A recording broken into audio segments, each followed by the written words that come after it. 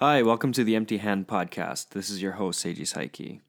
I'm really excited to share this conversation with my good friend Ippei Kamae. We met at the Hombu Dojo. He's an awesome guy. We even did our sandan together, so that was quite fun. I really enjoyed sharing and recollecting some of the stories that we had together in Japan. And if you visit the Hombu Dojo, most likely you're going to see him. So without further ado, here it is.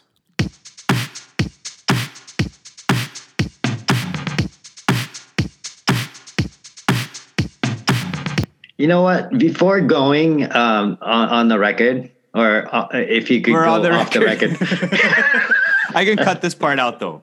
I can cut this part totally out. All right. I just wanted to ask you confirm one thing, because one of the best episode that I hear from Mark about you, and I didn't see this in person. Yeah. Is the one with beep. And I always wanted to ask you about that. Oh, no. Okay. Yeah, this is definitely going to be cut out. All right. Yeah, what about it? Which one? So one day, beep. Seemed like he came up to you and, he was not happy with how you kick or something on Unsu. And he was trying to somehow, I don't know why, but he was trying to teach you how to do mawashigiri. Well, in hindsight, he was trying to help. Okay. And I think it's one of those things that probably right now I would look at it differently, or I wouldn't bother me really. But back then, obviously when you're doing instructor's training, it's a very intensive environment. And you feel like a very your fuse is a lot shorter. So it was one of those things that it's like, it was a very simple thing. He was telling me your kick is weak. So you think it's weak? Well, here's my kick. It was one of those things, but what was more interesting is he was talking again, going back to you and said, "You have a bad control." Oh, yeah. Yeah. What do you expect? You're insulting someone. Yeah. I don't know. I kind of feel bad about it, actually. Well, I can understand. I mean, thinking back from now, I can relate to how you feel. But I don't know. Beep. It has that tendency for everyone now. Yeah. See, this is the delicate issue of teaching, right? You have to be acknowledged or respected to be able to teach. Otherwise, people won't listen. Yeah. And beep. Obviously, it's not respected in that way from many. Yeah. And he doesn't recognize. I don't know. It's interesting of some people.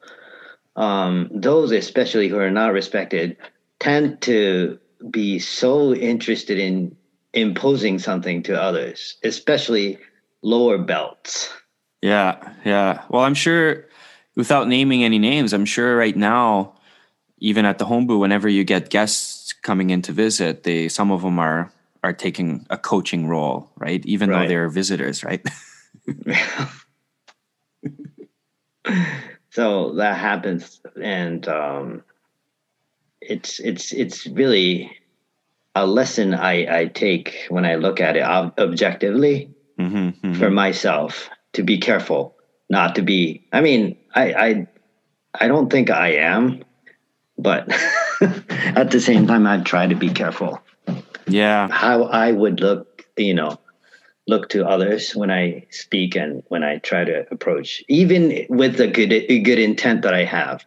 Yeah, it could be interpreted in different ways. So yeah, it's interesting because, like, right now, obviously, I'm teaching a lot, right? But I miss the days. Well, I miss them, but I mean, it would be nice to just focus on myself once in a while too, right? So if you're in a position where you go to the dojo and all you get to do is work on yourself, that's a huge gift. And I don't know why anybody wouldn't want to take advantage of that situation. It's a blessing, really. That's one of the things I was hoping to talk about today. I mean, for as a training, I consider it's the communication, whether there's someone in, physically in front of you or not. It's a communication with yourself and with the teachers that you had past conversation or whatever, right? So even if you're alone, you're not alone. You see what I'm saying? Yeah. Is how I take. Definitely. There is, 100%. There's a community feel for it, and I think that that's one of the holistic benefits of doing karate in the first place, right? Because especially during today's pandemic, I mean, it's easy to feel isolated and not a part of that community. Right. But talking again about dojo stories, did you hear the one? There was this guy who looked like Steven Seagal. Haven't heard about that. You gotta tell me. So I'm practicing at the end of class with Mark a little bit. Yeah. And then this guy comes up and he says, I want you to try to punch me in the stomach as hard as you can. Wow. So I'm like, okay, where's this gonna go? So obviously, so where's this guy originally from? I mean, I have no idea. Okay. I have no idea. But a visitor, right? Was a visitor, yeah, of course. And he asked me to punch him as hard as I can in the stomach. And have you seen those Asai Sensei videos where he jumps around the person when the attack is an oizuki? Mm-hmm. Like Asai Sensei is known for this technique he does where he jumps around his opponent when they attack them. Right? So and takes the behind. Takes the back. Right? Yeah. Takes the back. Yeah, exactly. Jumps around the opponent, takes the back, and then takes them down. Right. So obviously, I punch really lightly because I, don't want to hit the guy. So he does this move. Right. He goes, he jumps around and does this like Asai Sensei move or an attempt of it, and he says, "No." He's shaking his head. I wish I could do the body gestures. He's kind of like shaking his head. He's like, "No, stronger punch." So he's not that aside. Yeah. He's got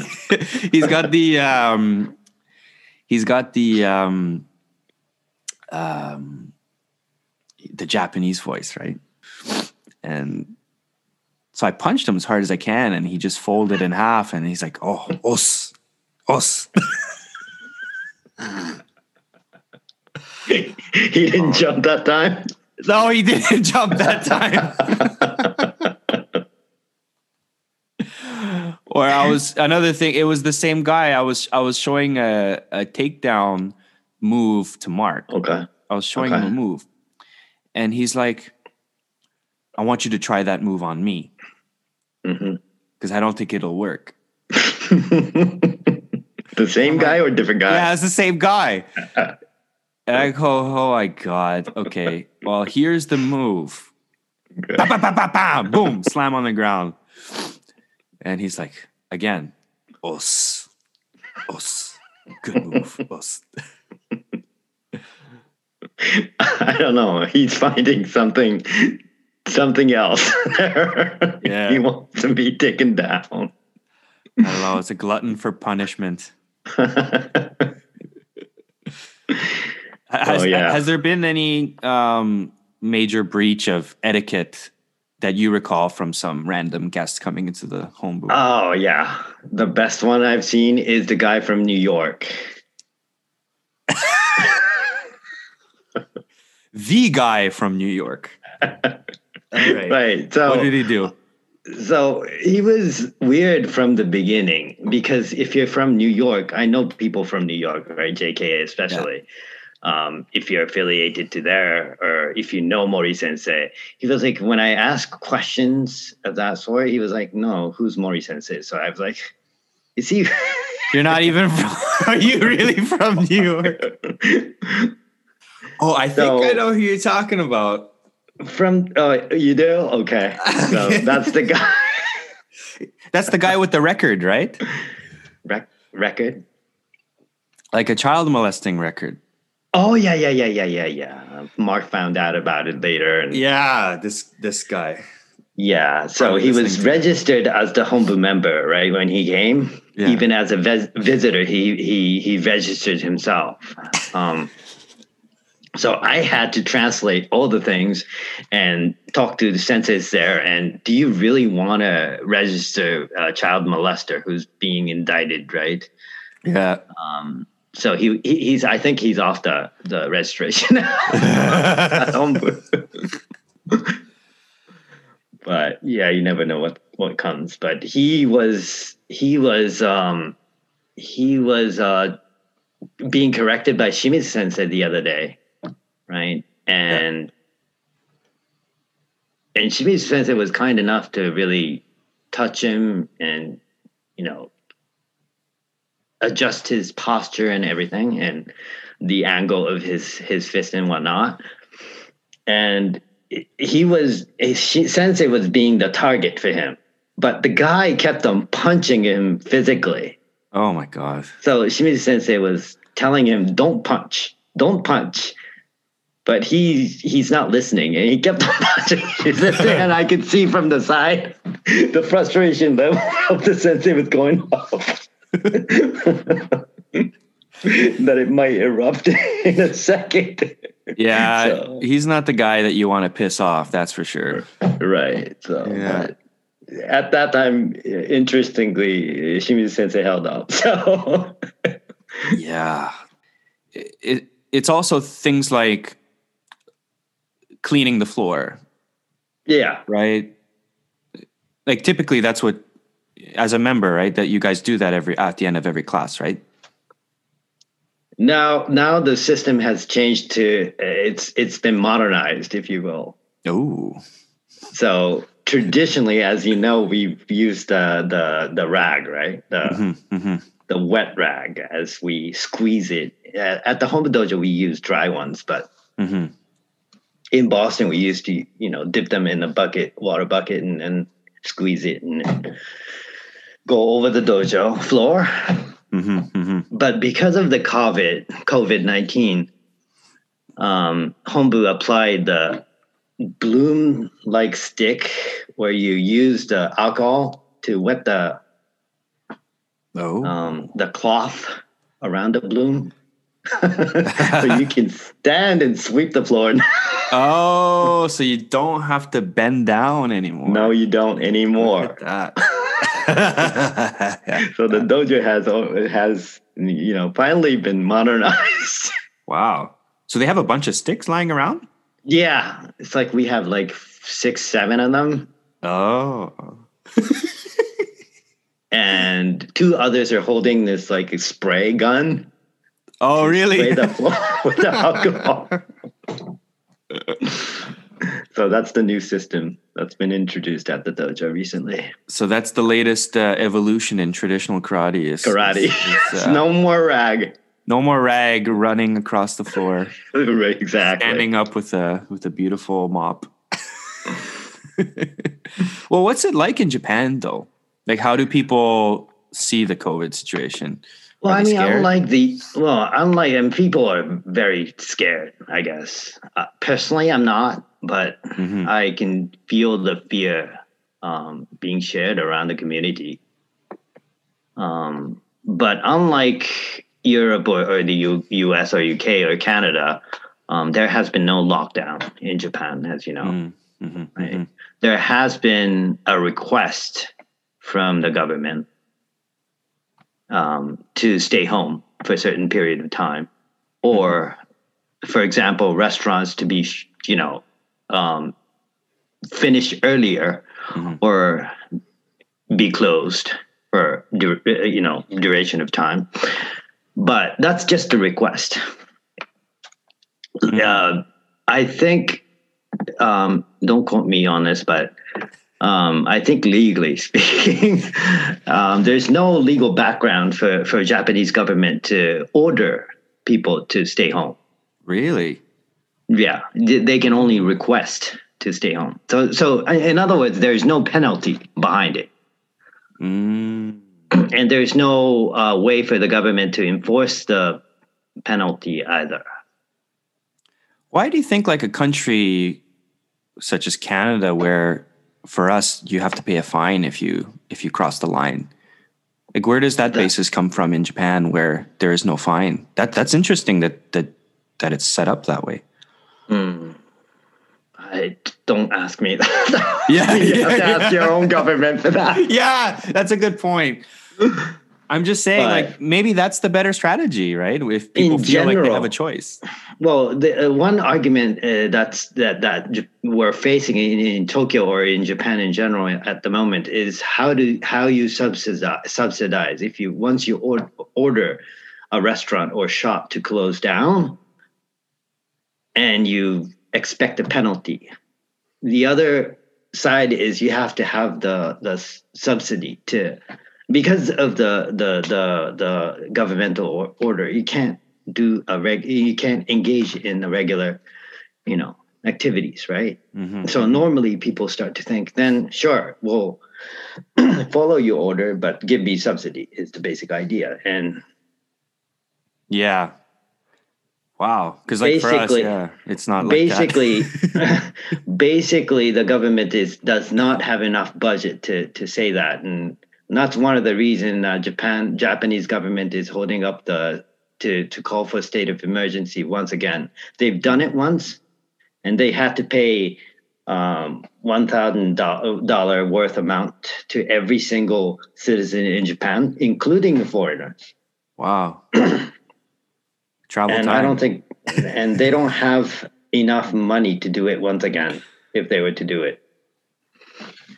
It's an interesting difference in mentality, because I know also in Japan, people don't usually use a credit card, do they? Things are changing right now, though. Are they? Yeah. They're going more on a cell phone money, mobile phone, payment. Oh. As the government is trying to promote that as well. Interesting.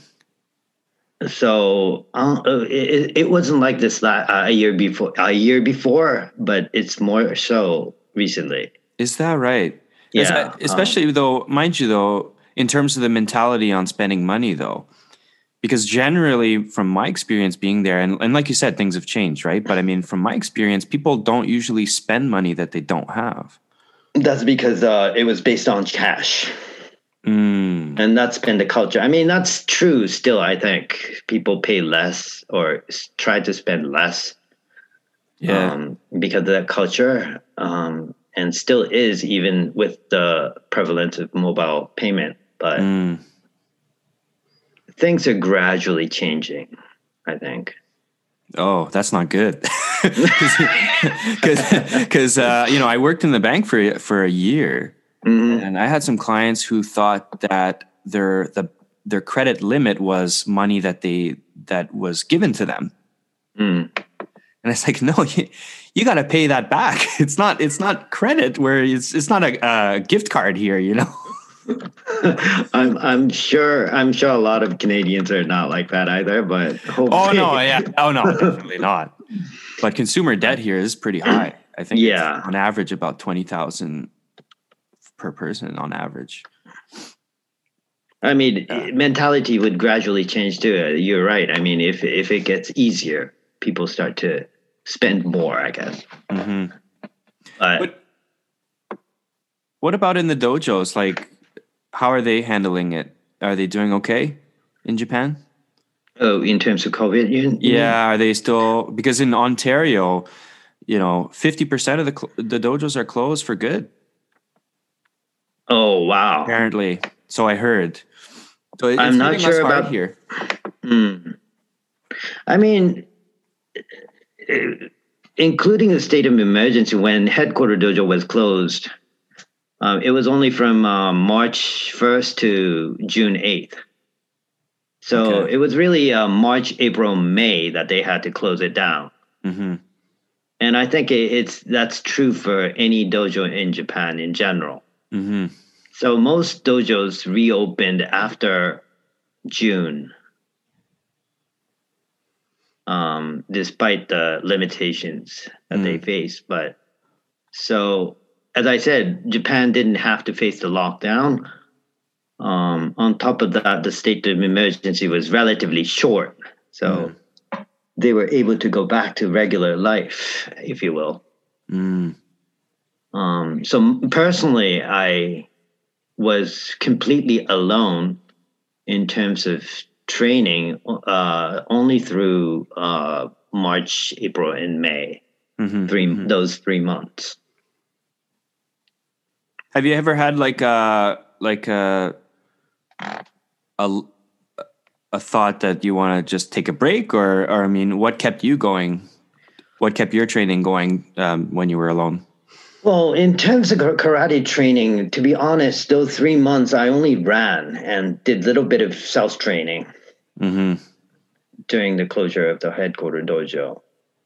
Partly because I had to work on my PhD thesis. So it wasn't a bad timing for me to be alone and stay home. It was exactly what I needed anyways. Yeah. To be secluded and alone and just sit on the table and keep on, punching the keyboard. Rather than Makiwara. So you're gonna have calluses on your fingers right now after writing that thesis paper. Right, rather than knuckles. Yeah, exactly. You could be the first, with the finger calluses. Right. So you published it now, right? It's complete. Yes, it's complete, and congratulations. The defense is yet to come on December 3rd. Ooh. Just punch him in the face. If anything goes wrong, then I won't. Punching him in the face is the worst idea you could have. Well, hopefully it goes through, and I'll be done by the end of March. Oh, well. As the school year ends there, as you know. Yeah. Well, it's definitely a weird time. Yes. And so what's new at the dojo is we're not going to have any nokai. The end of the event. Oh. No special training for the end of the year. No party for that matter. Do people still go out though in general?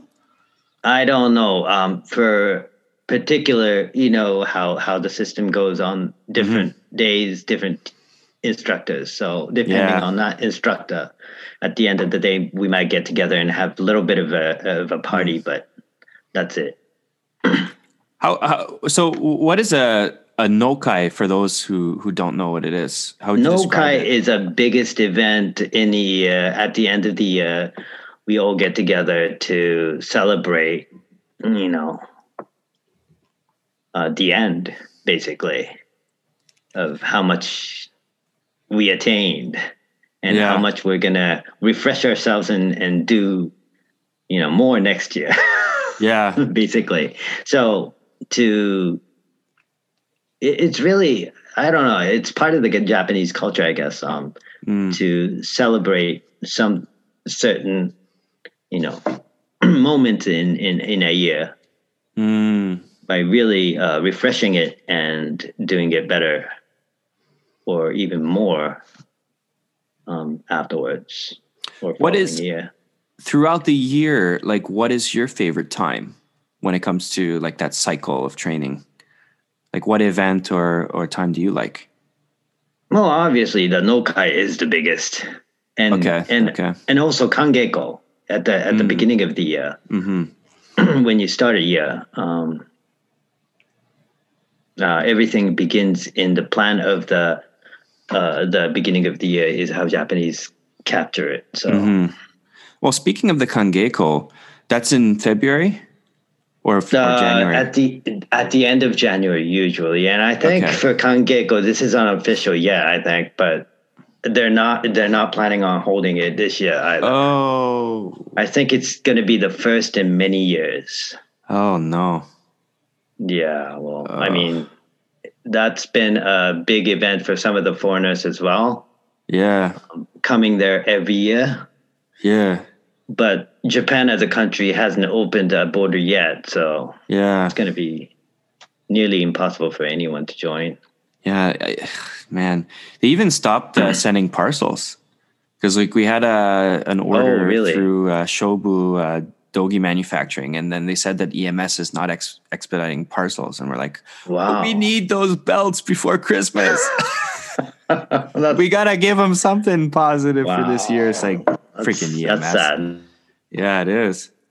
But I mean, that's why I want to ask you, like, if anybody wanted to go to Japan for a week of training, when and where would be the best time?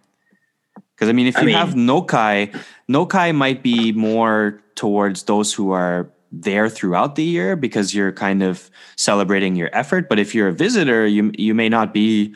I don't know. It's the context might be bad. I don't know. Well, some visitors, as you know, choose to come during the camp season, like mid-April, or they hold. JK headquarters holds twice a year at the camp. One in mid-April, the other in mid-October, I guess. So a lot of people come there during that time. Do you think that's the best time to go, though? For a week of training? I did. Well, I mean, okay, we'll say it's a great It's a great time to go. Yes. However, there are other great times to go. Right. I mean, you have to be economically. What's the right word? Economically. Supported by a lot of people are supported by their own national bodies, though, because the camp is a good networking opportunity to meet people from all over the world. Mostly the instructors are the ones that go to those events, right? And they have a Dan exam and a qualification exam. So I guess it depends on your purpose, right? But if you're there just for a week of training, nothing else, just training and experience, I think that there's a lot different time when you could come. Yes. Yeah. I would. I would go with. I guess first of all, I would eliminate any time after June to September. And you know the reason why. It's the most humid time of the year. Yeah.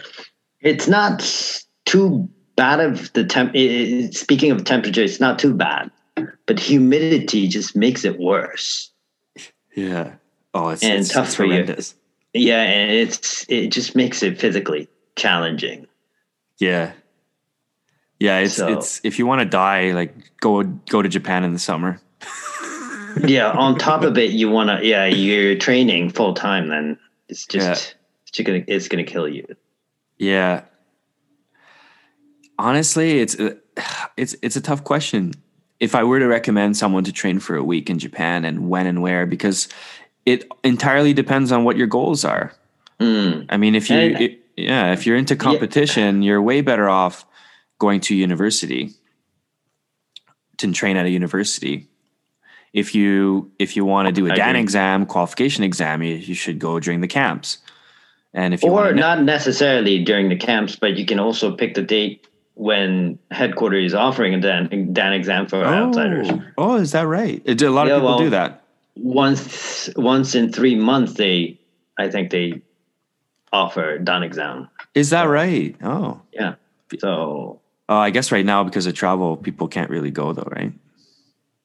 Right, from outside of Japan, you can't. But I'm speaking of outside of COVID. Yeah.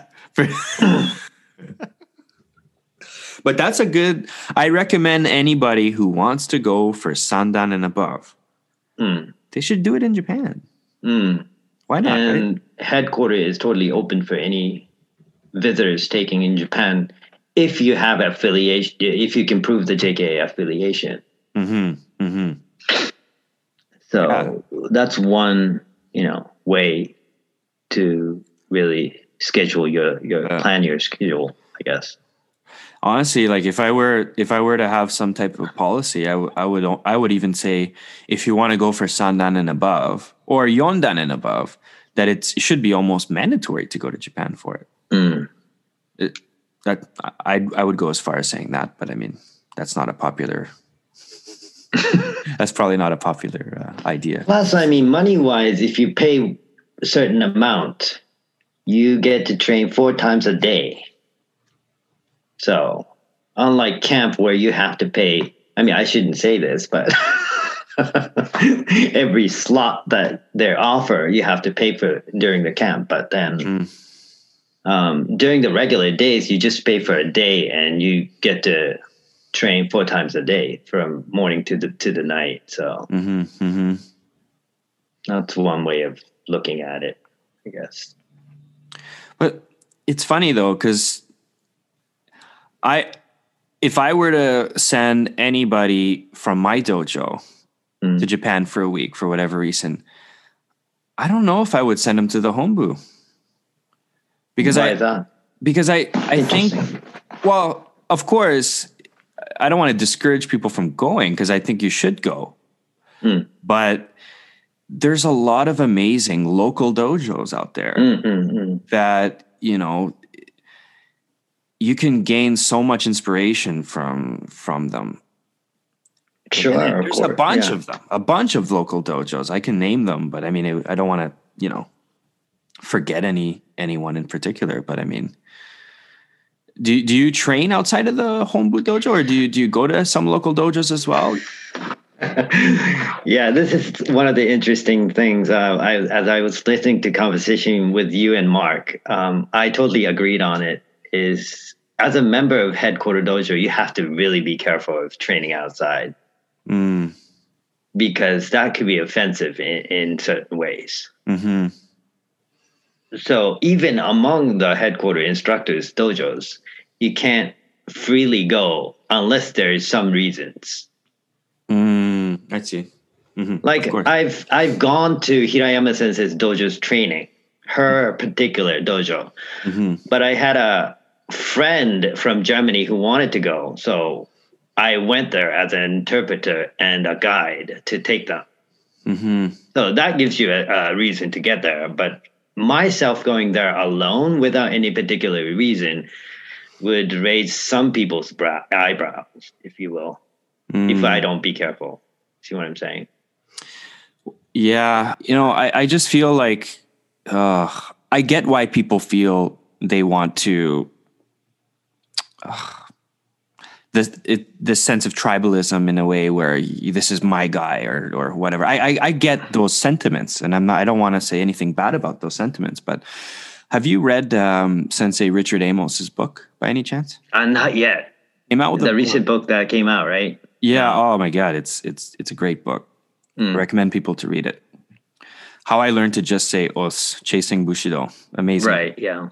But there is a point in the book where he had to choose between training under this person or under that person. But in the end of the day, if you want to talk about an international organization, this is a talented individual.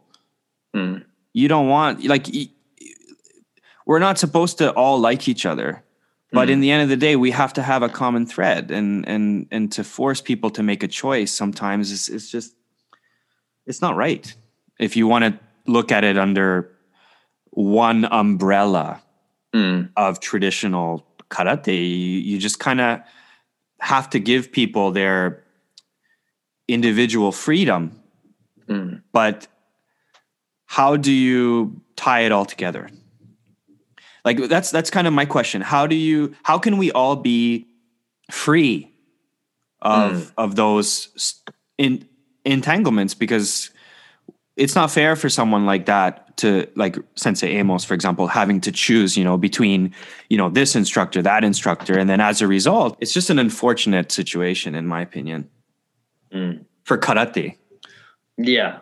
Well, worst, it's similar to, I don't know if this analogy is correct or not. It's similar to if one organization gets split, it's similar to divorce. If a child have to choose either mother or father. Great. And yeah, that's a great example. Yeah. And it's just not a fair choice for the student. You can't choose. You have love among both sides, right? Yes. It's not something you can choose.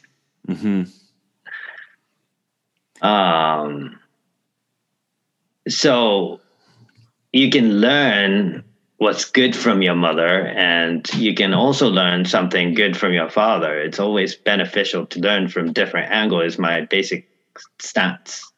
They may be saying something similar or same, but they may be teaching it in different approach.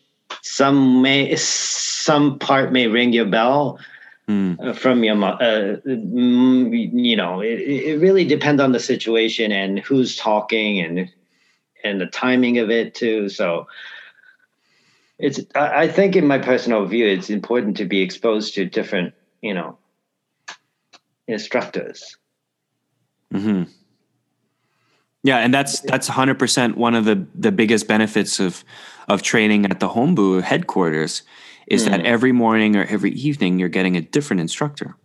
Right. So there's a downside to it as well. I mean, they don't take me wrong. Of course. But at the end of the day, you have to figure it. You have to figure it out yourself of what's best for you, right? Mm-hmm. And what works for you as an individual, no matter what you hear, what you are being taught. And by being exposed to different angles, you become more aware of it, I think. Mm-hmm. But have to choose which one is a cruel choice, I think. It is 100%.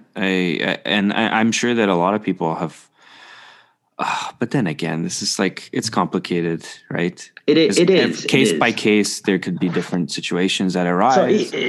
So going back to the family analogy, even if your family is stable, you want to go outside and talk to other people, right?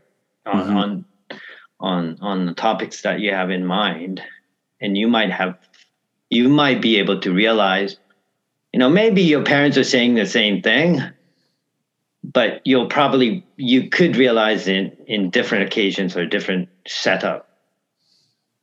See what I mean?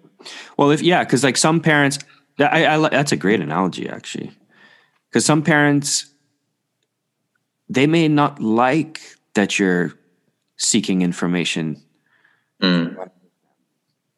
Or some parents will say, "Oh, that's great. Yeah, go and get as much information as you can because it'll make you more aware of everything."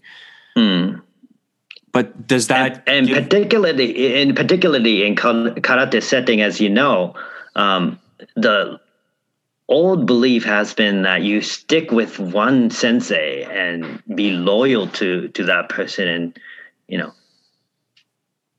you learn just by sticking to that person you learn out of that, nothing else.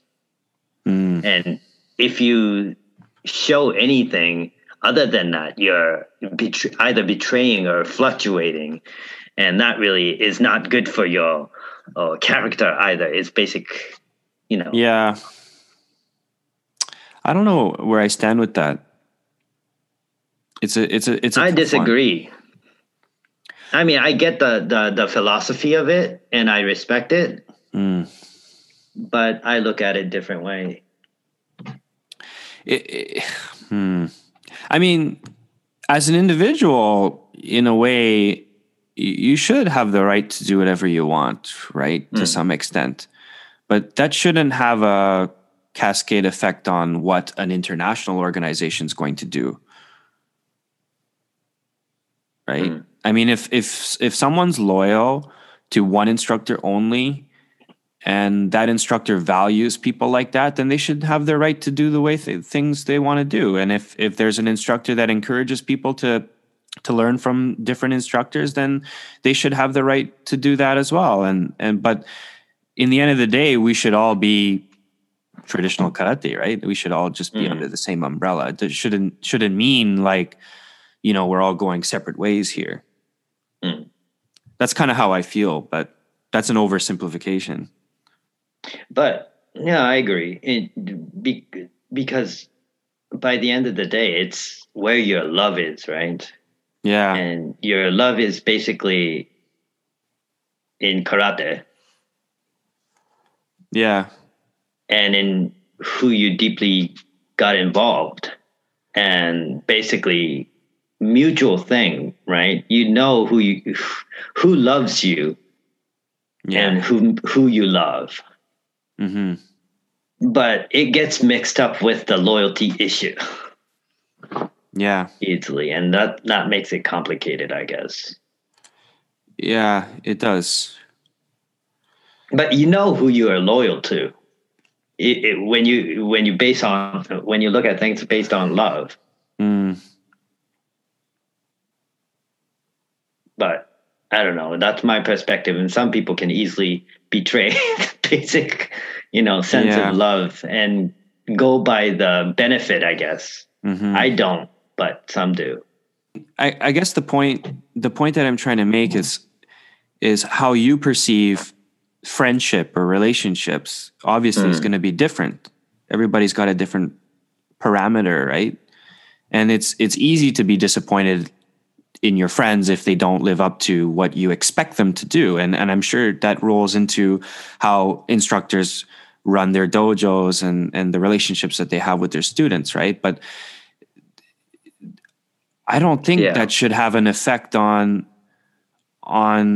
like, how do you create a system where it doesn't have an effect on the organization as a whole? Like, if we wanted to have a traditional karate organization that encompassed all of those individuals, like, how do those different perspectives of interpersonal relationships have not an effect on that? Now that you mentioned it, it's just one of the episodes with Mori Sensei in New York came up in my mind at the moment. Okay, yeah. So after coming back to Japan in 2011, those who learned under Mori Sensei got together in Tokyo. Yeah. He came to Tokyo for some reason, Shihankai or something. So we thought it'd be a nice occasion to get together, a reunion, so if you will, to have dinner together and chat around Mori Sensei.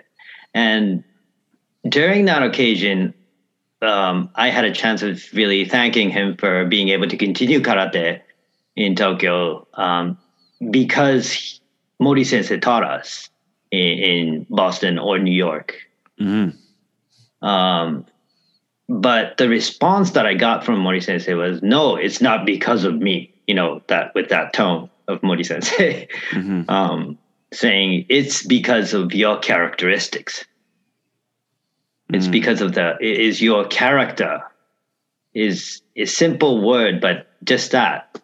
He only said that small thing. And it was really, it struck me, He's not taking credit. I mean, despite the fact that we're not important. I mean, I'm not an important guy, but saying it's not his credit, but it's your credit, and recognizing that as an instructor or teacher. That's the moment when I thought, wow, this man is really a great teacher. He's not like I teach everything. I teach you.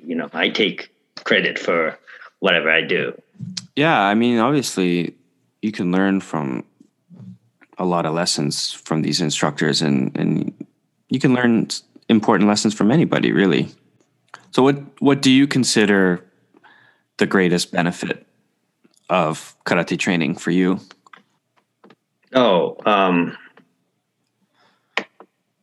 Benefit. Well, speaking of balance with my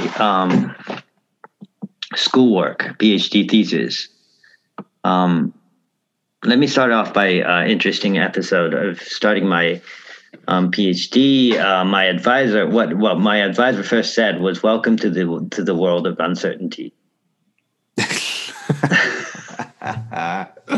Oh God! So I didn't even. So when I tried to start from a scratch on working on my PhD thesis, I didn't know left or right. So I had no idea what to do. But there was no one, even the advisor wasn't really there to help you, hand in hand to teach what you need to do. So it was a total struggle. for many, many years. So precisely, it was the world of uncertainty. But then at the same time, you can't live like that the whole time. Yeah. Yeah, because you're just you're gonna pluck out all your hairs from your head. Yeah. So in that way, karate really helped me, because especially under the JKA, the teaching methods that they have, what needs to be learned especially in the beginning, is pretty clear cut, as you know. Under the same basics, you have to and fixed in rational system, right? If you will, starting off from how you block, how you punch, how you stand, how you kick. All those details and basics it's all set up for you, and you have to understand it and learn it. To me, that was something very fresh. It's not world of uncertainty.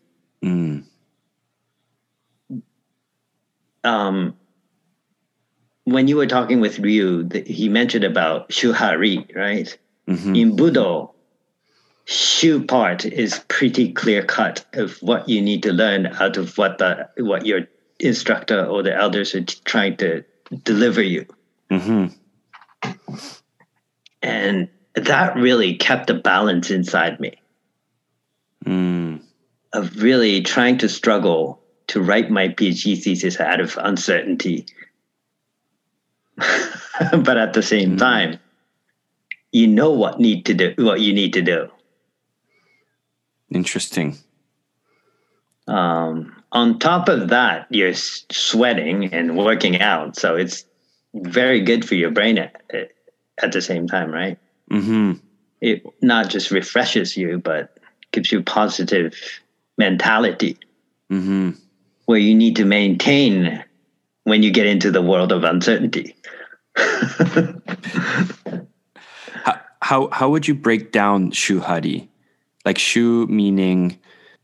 Well, shu meaning learning basics, right? Trying to understand what predecessors have learned and thought of what's really necessary.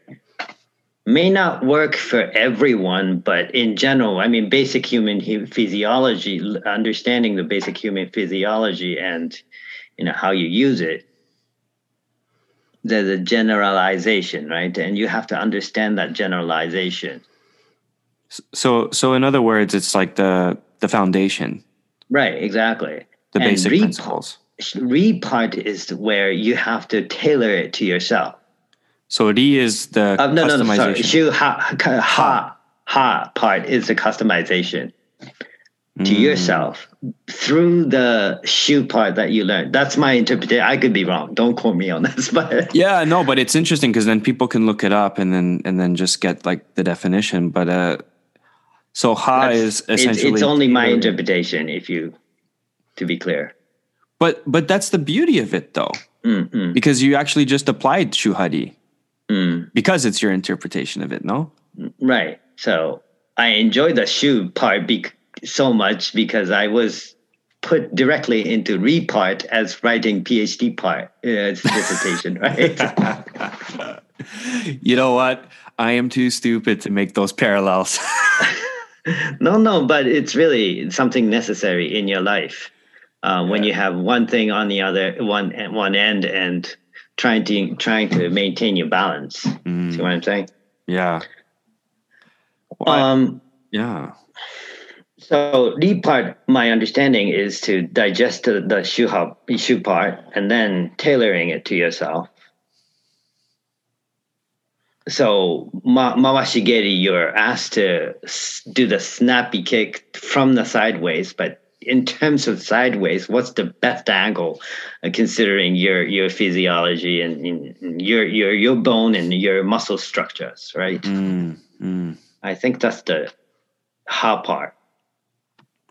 Is there a karate technique that you modified a little bit No, to yourself? To be honest, I'm not explicitly aware of that as of yet. Okay. You may be. Okay, down the road. Down the road. Yes. Yeah. You got to tell me next time we see each other. You got to tell me. You got to have that answer. Yeah, at least I'm trying to keep up with the shoe part. See you next year. But there's another analogy of my interpretation of schoolwork and karate belt system. A lot of people in general think that it's like I've been asked many times with this in the States as well. Do you have a black belt? Your favorite question. Yeah. Yeah, I do, but so what is my answer in my mind? But good for people you. often ask, right? Do you have a black belt? You know what my dad does? He just checks his belt. He says, "I don't know, it's brown." He just looks down at his belt. He said, "No, I have a brown belt." I'm sure it's more close to gray or white. Yeah. Well, I mean, like he'll be wearing like regular clothes, right? So it's like a brown leather belt. Oh, okay. I'm just like looking down at his. That's funny. That's so funny. Yeah, but I like your answer. I like your answer. It's a great answer. Well, I've always thought it's just a starting point to have a black belt. So 100%. When my kohai is, I don't mean to be a mean guy or anything. I just say, congratulations. Now you're at the starting point. Yeah. Well, a lot of dojo instructors, I think they can relate to this, but as soon as they get their black belt, see you later. Adrian, I did it. Yeah. I noticed that when I was training in Boston too, some people never show up after getting for Shodan. I've always wondered, but there's no answer to it. So I just stopped asking that question, but exactly. I guess it doesn't matter, right? So what I consider is, Shodan is like a graduating elementary school in my sense. The basics. You can go out into society after graduating elementary school. Subtraction and addition, right? All you need is multiplication and subtraction and addition to live. Seriously, but I love this analogy. It's a great analogy. But then realistically, you probably want to go to junior high and high school as well. Yes, of course. Same thing I think applies to karate as well. You want Nidan, Sandan level to be able to really speak for karate, technique-wise, I think. Yeah. So up to Sandan is about high school level, I think. That's just my interpretation. When I look at myself, I'm not applying it to others. Don't take me wrong. So masters and PhD levels, you need to be like Yondan, Godan, Rokudan at least, right? So high ranking in Japan is, understood above Godan. Yeah. Kodansha. Yeah. So that's when you're starting to be expected to understand the realm of Ri part of Shuhari. Like if 100%. You're Godan, Rokudan, you have to have at least the fundamental level of being able to pursue your own research for the Ri part. Do you think it's important for someone going for 4th or 5th Dan to know the techniques in Japanese, the name of the techniques in Japanese, or is that not important? It's a good question, I think. That's another thing I have trouble when I try to be interpreter at the Honbu Dojo. Yeah. Some of the words are just impossible to translate into English. Well, we'll talk about all the basic terms, like a technique, pure technique. So like gedanbarai, oizuki, ageuke, gyaguzuki, or the names of the kata techniques, like morotezuki, kosadachi. I mean, those things, if you train long enough, it's naturally, in my sense, it's hopefully it goes through by Japanese. But even with the English terms, it really doesn't make any difference, I think. So if you saw in the Dan beginning, exam, especially in the beginning, especially. Yeah, I'm talking fourth, fifth Dan. So like people who are going for like fourth or fifth Dan, should they know the techniques in Japanese language? I think yes. The answer is, because this is an interesting thing when I was interpreting in at the Honba Dojo. So I was trying to translate the word tsuki, right? Or the oh my god, unsoku. Okay, well that's unsoku is a little bit more complicated. Right, but then I translated as punch or the footwork or the footsteps. Yeah. Right? And footwork, you could hear it even if you don't speak English. The sensei could hear it, right? And sensei, I'm not going to name him, but instantly said, "No, that's not the word." Oh. So obviously the concept of unsoku and footwork or step work is different, right? Well, yeah, I'm talking bare bones technique names though. But okay. Yeah, like not I guess. Yeah. And like chushin that wouldn't apply, or johanshin, kahanshin, like that wouldn't apply. I'm talking pure like ageuke, sotouke, uchiuke. Like people should know that, no, when they're fourth or fifth dan. In Japanese. Yeah, because like I saw a Dan exam and the examiner was telling people these are people going for fourth or fifth Dan. Okay, step forward, sambonzuki. And they were looking at each other. They didn't even know what they were supposed to do. It's like sambonzuki is a very fundamental technique. Like you should know that in Japanese, no? But that's again, my interpretation. That's my opinion. I mean, I get that, but it's just another. You remember when you were talking with Ryu about ramen? Yeah. Of really discovering what real ramen is. Yeah. So it's all about what you expect from Yondan Godan and how the organization defines what Yondan or Godan. Certainly in JKA sense, if you're trying for Yondan or Godan, there's no way you can not learn those simple Japanese words and get to that level. Well, what's the point of going to that level, right? I mean, technically a third Dan level is the pinnacle of being a black belt, in my opinion, in terms of physical ability. In terms of your physical output, third Dan is the optimal level. After that, it's more of a knowledge-based system, in my opinion, where, you know, fourth, fifth, sixth, seventh Dan, especially when you're fourth or fifth, like you should start knowing how to count katas. You should know, actually. I mean, even before that, I think. Yeah, 100%. But I've seen like some 6th degrees who had issues counting MP. Right? So I mean, it's like, what's the point of even reaching those levels? It should almost be like a hardcore written exam or whatever, you know. Or they have to write that happens. Believe it or not, that happens in Japan too.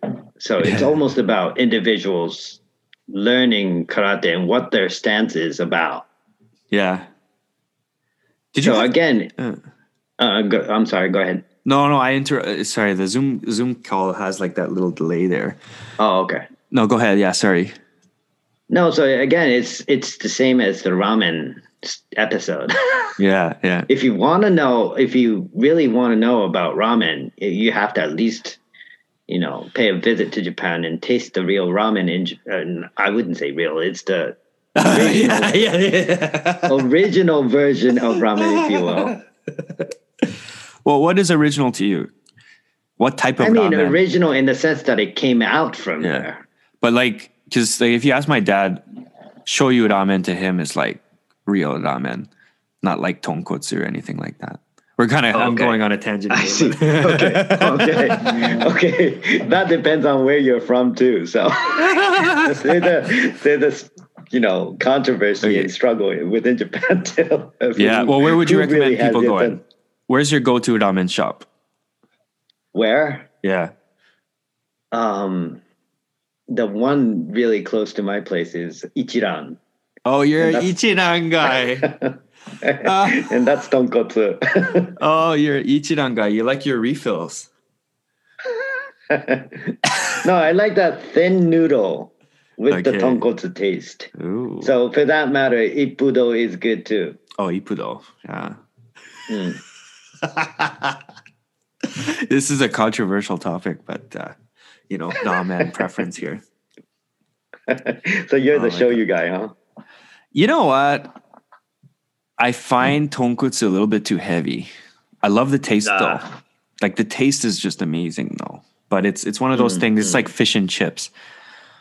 I like the taste of it, but as soon as I eat a whole thing, I'm like, don't feel good.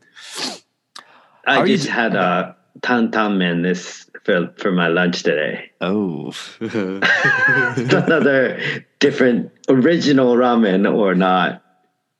You throw in Chinese version. Oh. Well, isn't like ramen like Chinese noodle? I mean, speaking of originality, it's originally from China. Uh-oh. Well, are you good with time right now? Yeah, I'm fine. Yeah, because actually, can you believe? I think we're like an hour and a half in already. I can go on forever. Yeah, me too. Yeah, that's why I was like, I was just curious. And it's been a while talking to you, so I'm totally enjoying the conversation. Yeah. But I want to finish up talking about makiwaras. Okay. I'm curious, like, why do you think that makiwara training isn't implemented in terms of daily training within the class itself? Well, that's because something that you have to do on your own, wouldn't it? It's not something that instructors can teach. It's through what you acquire from being taught and trying to apply it on your own to see how that works on your body. So it's an individual, private act, I guess, activity, if you will. Well, because, one of the reason I'm asking this is because most people, when they go to the dojo and they train for an hour, that's their training, right? Most people. It's very rare that they will do something on their own afterwards, karate related. So as a result, some people, they've never actually hit an object. So they don't really know if they're making a proper fist or if they're kicking with the right part of their foot. That's why I'm kind of, when we're talking about quality of training time, you're actually acquiring a practical skill. Do you think that pad training or makiwara training as a part of the 1 hour class, isn't that kind of essential? I mean, if you can integrate it into the class as a class activity, I don't think there's anything wrong to it. Mm-hmm. Like, for example, it's often the case with Taniyama Sensei, he makes us stand in front of the sandbag to make a maegeri, right? And after kicking the maegeri, you have to keep the sandbag constantly on the same angle so that you're kicking with the impact that you're expected to kick, which is obviously tremendously difficult. Right? If you're snapping back, but at the same time, you're kicking at the same timing, right timing with the adequate amount of force to maintain the sandbag in certain angle. You see what I'm saying? So like when you kick it, that it doesn't move back, it just maintains its position? Right. Wow. Or like just doing the shuto uke on the sandbag really teaches whether you're doing it strong enough or not. Right? And you don't realize that until you really do it on certain object or human, if you can. But based on regular people, it's just not adequate to experiment it on human beings. So therefore, you have to use either makiwara or sandbag. 100%. Like I mean, obviously because of COVID, it's a bit harder, but I try to integrate some type of target practice where they're hitting an object, because it's the only way, because you can tell them make a proper fist, kick with the ball of your foot. But the only way some people will learn is if they they kick with the wrong part of their foot on an object, and then they realize, oh my God, like that's what you were trying to tell me. Sometimes like that's the best teacher. And honestly, I do think that most instructors should integrate it as a part of their regular training. Just because of like most people, you know, outside of training are not going to dedicate themselves to the makiwara, which is why I really commend you for doing that. Because it's like, so you do spend quite a bit of time after class, right? Hitting the makiwara. Or before the class. It's become really hard after the COVID because you were free to use third floor when nobody is using it before the COVID, right? So you can punch makiwara anytime you want it after the class, basically. As long as you can. But the rule has been changed strikingly after the COVID.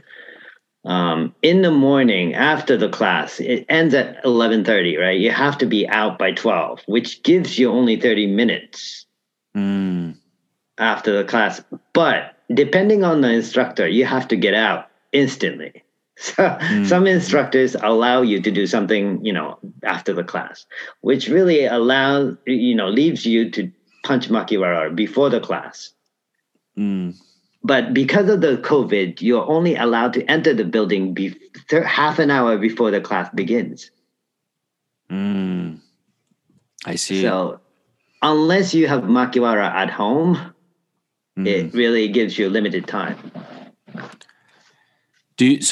How do you get your own makiwara? Like the straw? I don't. I have own makiwara pad, but I use the wooden board at the home booth. So like if you wanted to get a straw one, like where would you get a straw one? Yeah, I don't have the straw ones personally. Oh, okay. You either have to make it. Oh man. Or it's not so hard to make is what I hear. I've never done it. Yeah. It's probably time consuming, but it is a bit of a pain in the butt though to readjust all the time though. No, well, because I have a straw one and that's what I use. But and the reason I like it is that, funny enough, it hurts less than the padded ones. I don't know. If you hit it right. Yeah, well, part of the reason I do makiwara is I don't know if even if you're not doing it right or wrong, you know, you're getting that pain out of it. So you're sensing something out of what you spend your time. Yeah. You see what I'm saying? So I'm not masochist, so I could be, but I don't know. Well, enjoying the pain itself. But my point being is that through that scar and pain, you can visually see what you've been doing, right? And if that pain or the scar really gets wrong, you're doing it wrong way. And quite interestingly, if you're doing it wrong, if you're doing it right, you don't get that much pain or the scar. Yeah. I'm checking my hands right now. Is what I find. But physically, you have to beat it to make it strong too. That's true, I think. Yeah. Well, to make callus and, make a little bit of fracture on your knuckle, and just like strengthening your muscle, right? You have to break it first. Yeah. I mean, definitely just target practice in general, I think is essential for anybody who's striking in a martial art, just because you need to know what your power output is, right? Because when you're punching the air, you don't know how powerful your punch is. You might be really fast, but you may not have your mass behind the punch. And if you're a small and light person, you may feel very strong, but because you don't have mass, you may not have as much potential power. So if you're hitting a target, you have a good accurate measure of what your power output is. So you're not going to be surprised by the effectiveness of your technique. Right? That's kind of the practical aspect of Makiwara or pad training to me. But I mean, there is definitely, I think you're touching a lot on the spirit. There is a spiritual dimension to this, though, isn't there? Because it's like you're just hitting the target over and over again, and there's something about it that's meditative, right? Meditative, isn't it? True. The noise of it, the sound that it makes when you hit the makiwara, it's just something addictive. Yeah, isn't it? Yeah, and also I consider it something that I mean, it's just out of question. It's just something that I have to do. Mm-hmm. You know, your senses has been doing it. As a student, why shouldn't you? Right? Yeah. Like, if you're better than your senses, you probably don't have to. But at Hombu, you know, all senses from the morning, they bang makiwara, right? They start a day off through banging makiwara. And that's how they start the day. And it's just, my mentality is, as a student, it's just how you have to start the training. So if you go to the Hombu and you see a straw makiwara there, you recommend people not to touch it, right? No. Some do, surprisingly. I mean, first of all, bring your own. Bloody. Yeah, it's all bloody. Why would you want to touch someone else's blood? Yeah. Well, you know, funny enough, I had no idea going to Japan that a makiwara was a portable thing. I thought, you know, it was just there and you share it. But actually, it's just the wooden board is what people share. But you have to bring your own head, whether it's like a padded one or a straw one. You probably know Okuma Sensei is a makiwara addict, right? Oh, yeah. Yeah. So wherever he goes worldwide, he brings his portable makiwara. Oh, he's got a portable one. So even if he doesn't have... Right. So even if he doesn't have a wooden board to stick it, he does it somewhere, you know, putting on the ground or something, and he does the makiwara training. You know, if the Hombu wants to make money, they should start making makiwaras and selling them. I had this guy from Russia. Yeah. I was like hitting a straw makiwara, and he's like, "How much?" I says, I can't give this one. It was like a gift from like Shina Sensei. I can't give this one. Sorry. Okay. And I go downstairs and I'm like, to ask some of the instructors, how much are these going to sell for? They're like, we don't sell them. They're not for sale. And this guy was willing to pay like $80 for a straw makiwara. I'm like, dude, start a business. What's going on here? You know, we don't have rice straw in Canada, you know. No, okay. No one's gonna want to buy like a Canadian makiwara, right? But I mean, if you're you never know if you find the right one. They can sell, like, you can easily sell a straw makiwara for like $30 to $50 in Japan. They should do that. Business idea. Maybe I'll keep that in mind. Yeah, you should be like a financial advisor. Same with the JK passports. Everybody should have one. It's passive income. JK passport? Doesn't everybody have one? Even if you're outside the country? You know what? No, actually, no. Like a lot of local dojos, most even of the members, if you're JK affiliation? Only if you're Shodan. They don't hand them out to color belts, right? Right. But can you imagine, like, if every local dojo that's what they use, like to stamp whenever, because people do their own thing, right? They'll have like certificates. Oh, you got your 5th cue. They'll just give you a certificate. Right. But imagine if all color belts all over the world, they had a passport and they had to renew it every 5 years. And you don't even need to have seminars to make money. How many thousands of JK members are there in the world? Yeah. Oh, wow. Just an idea. Yeah. You've broken those 2 like 1-inch thick boards, haven't you? Yes. I saw one on your Instagram page. Yes. And I'm trying to try for the 3 this year.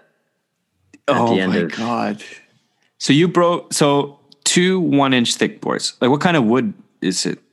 It's a regular wood that people use for karate or any other budo trying to breaking board.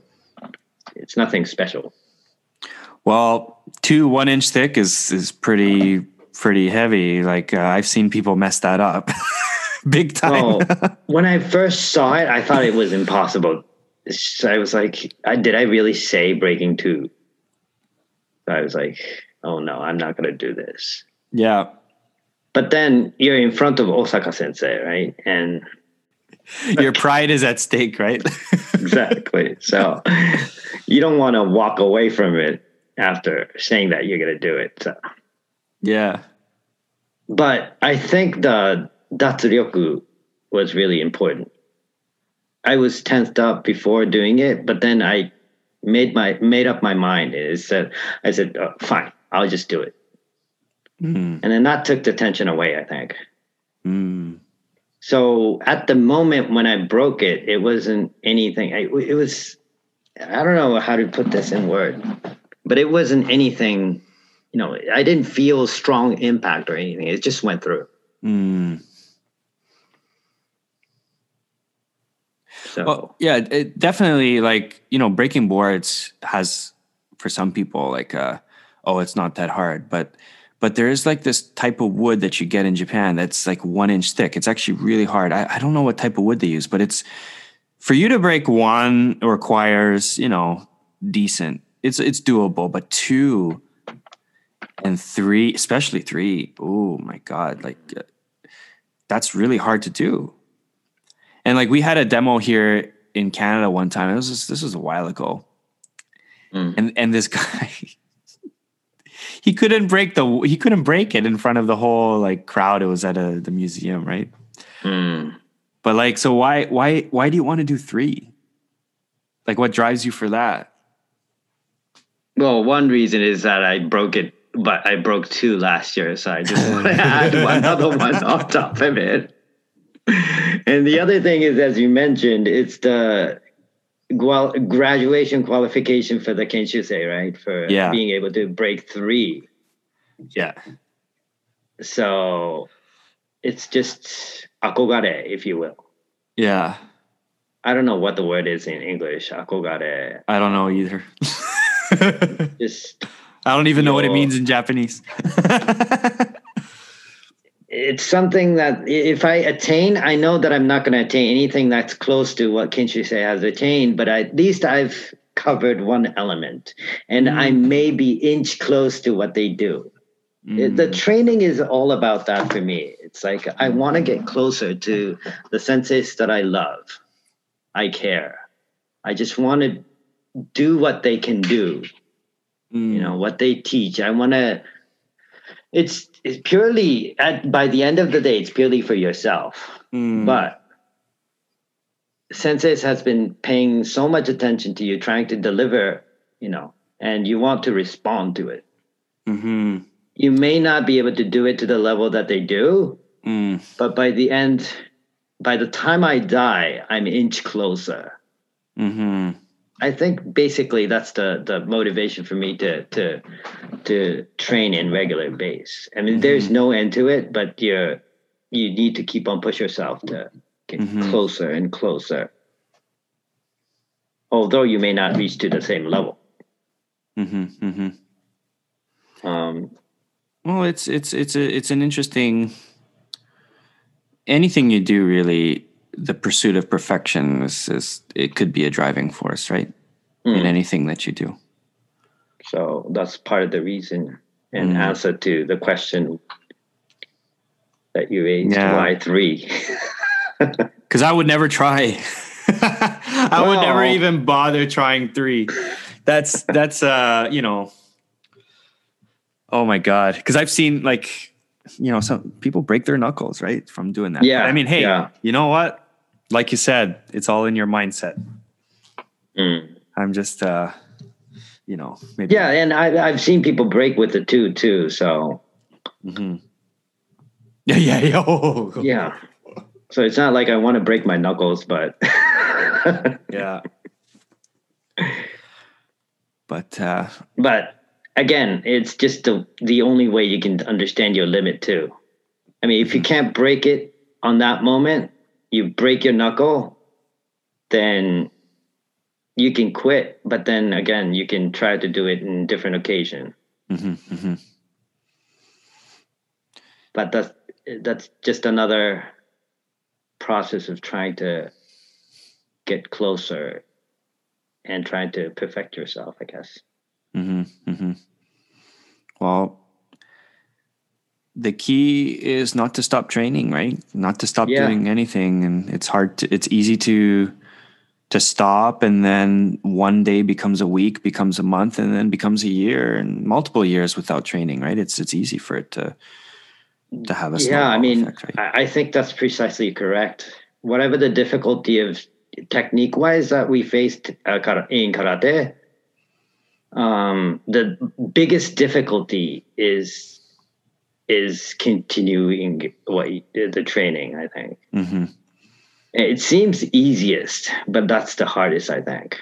To constantly continue training, despite the fact that you have other things in your life, you know, of what you need to do. Yeah, I agree. I think karate, what it brings is it's something, it's a tool, and it's difficult. And because it's difficult, you can build friendships with the people that you train with. And I think it just does wonders on mental health, physical health, social health, spiritual. It just it ticks all the boxes to me. And I think that that in itself is the biggest value of karate, right? Yeah, I mean, to myself at least, and personally, I don't think it needs to be karate for everyone. Exactly. I mean, that's exactly it. Yeah. It's just any tool that resonates with you that can bring out all that. But having that tool or not makes the difference in your life is what I see, how I look at it. Have there been other tools prior to karate for you? Or was karate? Obviously academic research is one tool for me that I can't think of my life without. But also karate is something that I can't even imagine my life, 50 years, 60 years if I have it, But it's hard to find something that's also physical, right? Because if your career or even academia, it's not necessarily physical, right? Sometimes you need that dimension too, right? To some extent, for you to have like an overall healthy body. Well, again, but healthy body, yes, that's the basic element you need to have. But I like the episode of Kanazawa Sensei.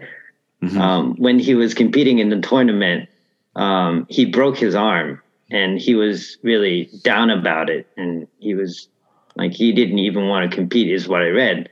And his mom came up to him and said, "Use your legs." Wow. And I don't know. Awesome. I may be reading it wrong, but that's at least what's in my memory. And it's what's fascinating about karate is not, you have to be healthy to be able to do it. But depending on your condition, if your arm is broken, you can train your legs. If your legs are not, then your arms. Yeah. It's about your mentality of how far you want to push. So it's not about your sex, gender, or it's not about your age. It's not about how, talented you are. Again, as I said, the continuity is the hardest. The only talent I think required in karate training is whether you can continue or not. Yeah. I mean, who am I to speak? But that's just how I take it. No, I agree. And I think, quite frankly, I think that's how it connects to Budo.